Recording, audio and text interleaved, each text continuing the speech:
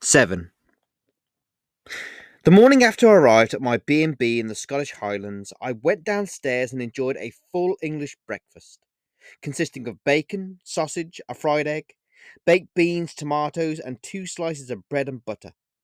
That was being beautifully served by the owner of the B&B, Mrs. Mackay, a cheery, middle-aged Scottish woman with rosy cheeks and a laugh that could rival thunder. Then, after breakfast, I did not waste any more time before putting on my walking boots, throwing my pre-packed backpack upon my back, heading out the door of the early riser bed and breakfast, and immediately following a walking trail into the Scottish Highlands.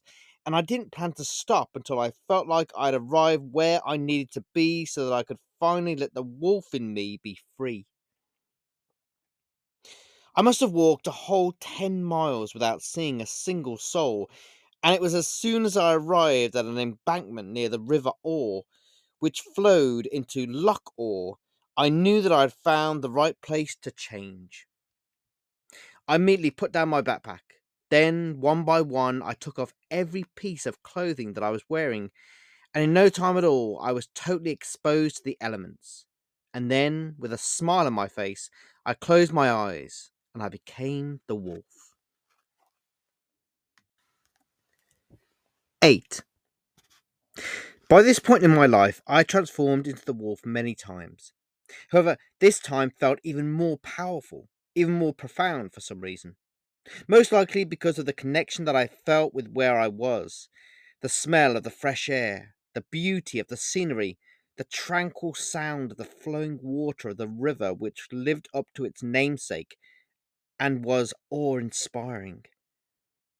Everything that I felt with all my senses all combined to intensify what I was already feeling within: peace, love, perfection, freedom.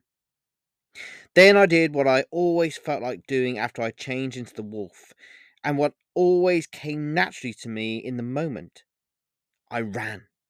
And I ran, and I ran as fast as I could, for as long as I could, without stopping, and the feeling of the air rushing against my face and my body felt so amazing and blissful that I closed my eyes and I allowed my finely honed extrasensory instincts to guide me to wherever I needed to go. And then, bang! I opened my eyes, and I suddenly felt this intense explosion of pain in my right hand side. Everything felt like it was happening in slow motion. I was confused. I was scared. And then, almost immediately after I realized what must have happened, I found myself falling to the ground in excruciating pain. And then I heard a man say, "Geez, Louise, it's a, it's a, it's a wolf. We hit a wolf, I tell you."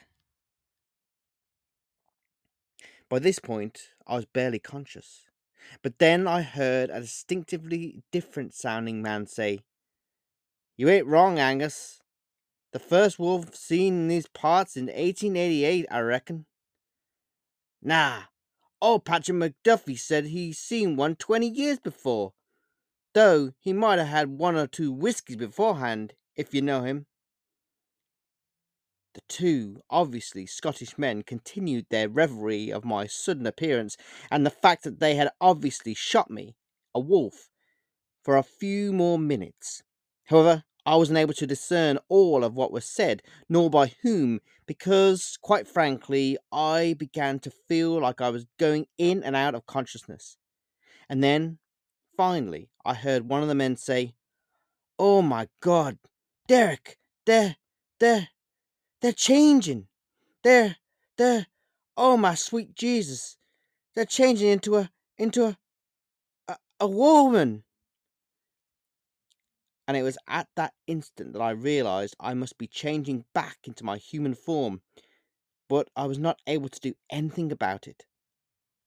As I lay bleeding on the ground and going in and out of consciousness, I realized that I must have been shot by one of the Scottish men who were now standing over me, most likely Derek, since he was the one holding what appeared to be a shotgun in his right hand, and quite frankly, I expected to die very soon. which was why, when everything around me started to get darker and darker, I prepared myself to meet my maker, as they say.